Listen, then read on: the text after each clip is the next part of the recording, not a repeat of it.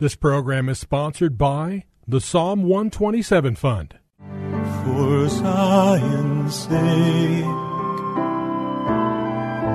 I will not keep silent. For Zion's sake, I'll not hold my peace. Welcome to For Zion's Sake. Isaiah 62:1 is taken directly out of the Hebrew Scriptures when the prophet Isaiah declared, "For Zion's sake I will not keep silent, and for Jerusalem's sake I will not keep quiet, until her righteousness goes forth like brightness, and her salvation like a torch that is burning." Your hosts for the program are Shelley and June Volk, Jewish believers burdened to see Jew and Gentile become one. Believers strengthened in their faith, and for their Jewish kinsmen to come to the saving knowledge of Jesus as the Messiah, the Son of God. Bless the Lord. Welcome to For Zion's Sake. We thank you for joining us. We're the Volks. My name is Shelley. And my name is June. Hi, everyone. It's good to be with you as we continue a teaching that we started yesterday. And Junie, as I said yesterday, it's a very interesting study because it involves a phrase that Paul uses quite often. And that phrase is, "Do you not know?" And it's kind of a reminder of we need to be always aware of certain key aspects of the gospel. For example, yesterday we read from Romans chapter 6, and it's worth reading again.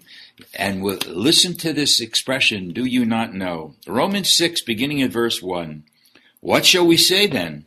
Are we to continue in sin that grace might increase? May it never be. How shall we who died to sin still live in it? Or do you not know that all of us have been baptized into Christ Jesus, have been baptized into his death? Therefore, we have been buried with him through baptism into death, in order that, as Christ was raised from the dead through the glory of the Father, so we also might walk in newness of life." Hallelujah. What an incredible portion of Scripture. And Paul is saying, do you not know that this is the reality of how we should be living? Because we've been dead and buried in Christ, but just as he was raised up, we are raised up. And how do we know that we've been raised up, Junie? Because we're walking in newness of life. A totally different qualitative lifestyle than we were living before we met with Jesus, or I should say, when he met with us. That's true, Shelley, because we talked about yesterday that newness of life is found in his resurrected life and power that lives in us, and we no longer live for ourselves. We really recognize that every time we are not walking in newness of life, we do something out of our own nature, our own mindset, that we will remember the phrase, "Do you not know?" As if the Lord would be speaking to us to remind us that we need to put off the old man and put on the Lord, the newness of life. Amen. And then we won't hear the words, "Do you not know?" We will know. Yes, because exactly he will say, "Good and faithful servant." Amen. Amen. Then we went from there also in Romans chapter 6, beginning at verse 14, where it says, "For sin shall not be master over you, for you are not under the law, but under grace. What then? Shall we sin because you are not under law, but under grace? May it never be. Do you not know that when you present yourselves to someone as slaves for obedience, you are slaves to the one whom you obey, either of sin resulting in death, or of obedience resulting in righteousness?" That's the key. Who is leading our life? Who are we obedient to? The one from darkness, or the one who came, who is the light of the world?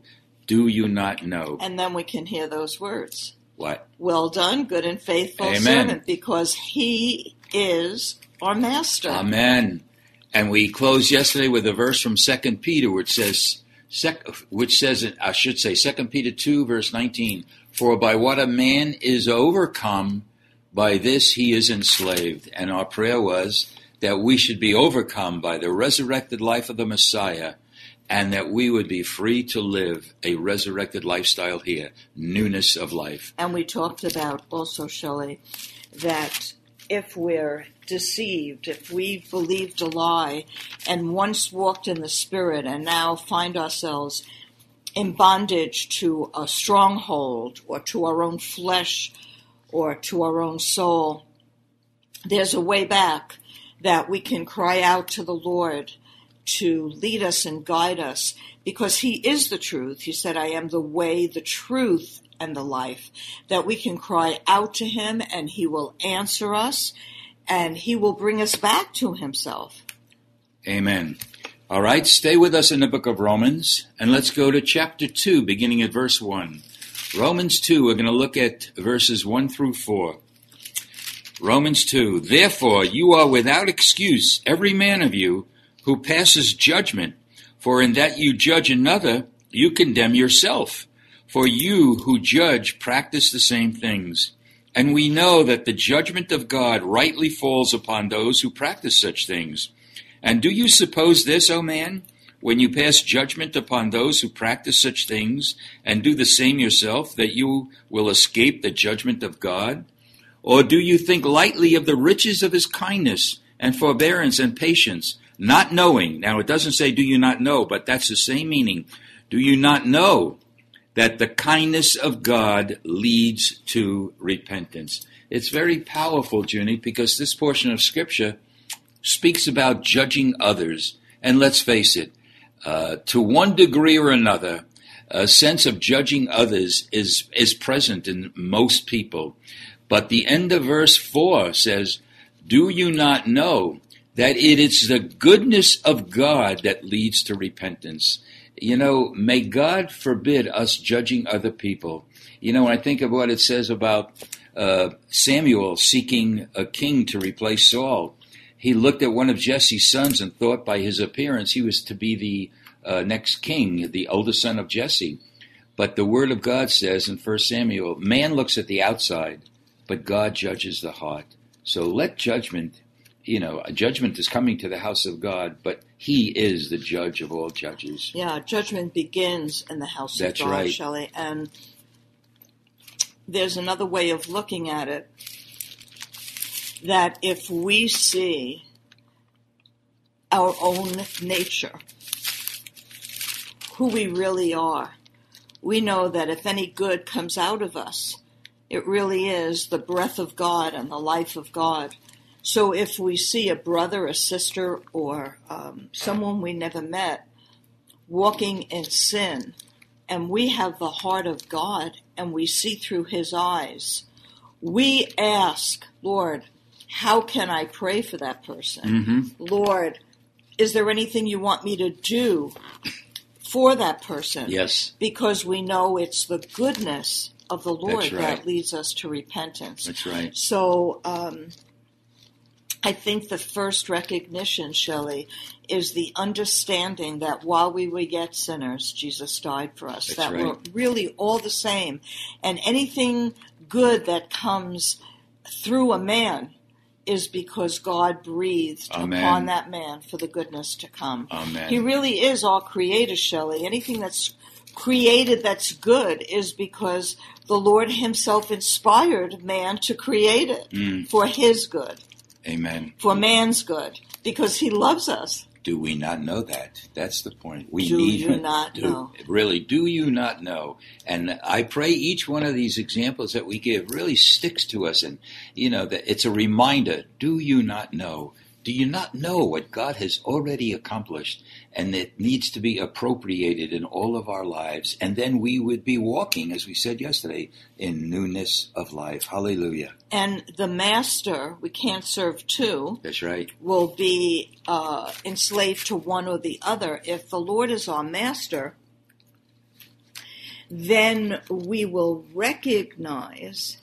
our own nature and fear, really fear, That's to right. judge another man. But we need to see with God's eyes as well what he calls sin, and we need to agree with the Lord and understand that a person's soul could be at stake, to pray for them for Amen. deliverance, Amen. to pray for them for healing. Amen. Well, let's turn to 1 Corinthians chapter 5. We're going to read the first 5 verses before we get to the key verse, which is verse 6. 1 Corinthians 5. It is actually reported that there is immorality among you, and immorality of such a kind as does not exist even among the Gentiles, that someone has his father's wife. And you have become arrogant and have not mourned instead, in order that the one who had done this deed might be removed from your midst. For I, on my part, though absent in body but present in spirit, have already judged him who has so committed this as though I were present. In the name of our Lord Jesus, when you are assembled, and I with you in spirit, with the power of the Lord Jesus, I have decided to deliver such a one to Satan for the destruction of his flesh, that his spirit may be saved in the day of the Lord. So we see that the people in the church at Corinth were boasting, and they didn't deal with sexual immorality, and they were arrogant and puffed up, even though there was blatant sin.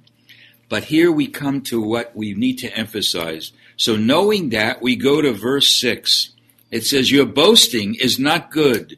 Do you not know that a little leaven leavens the whole lump of dough?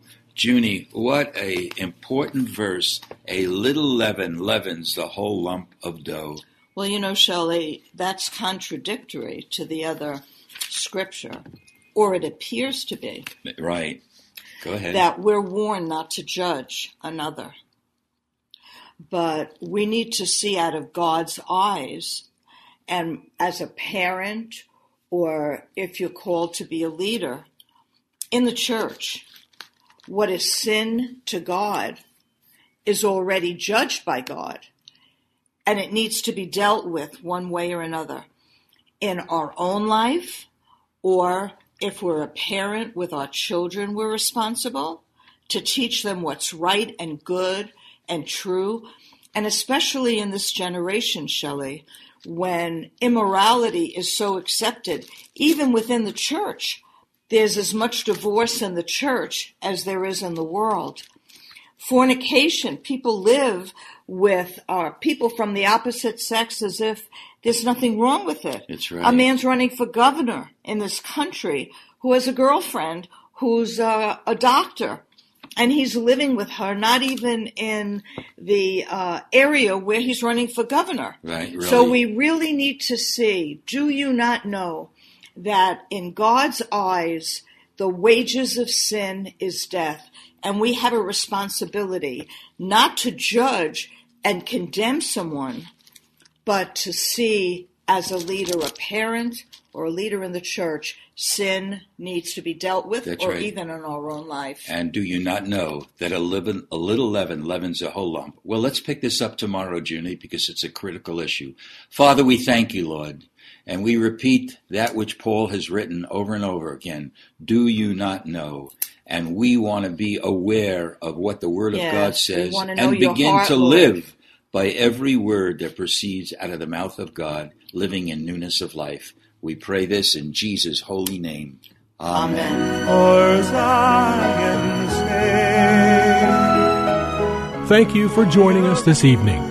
If you would like to get in touch with Shelley and June, you can write to them at P.O. Box 1784, Scottsdale, Arizona 85252. That's P.O. Box 1784, Scottsdale, Arizona 85252. And you can also contact them on their website, ShelleyandJuneVolk.com. That's ShelleyandJuneVolk.com. Until next time, the Lord bless thee and keep thee. The Lord make his face to shine upon thee and be gracious unto thee. The Lord lift up his countenance upon thee and give thee peace. This program was sponsored by the Psalm 127 Fund.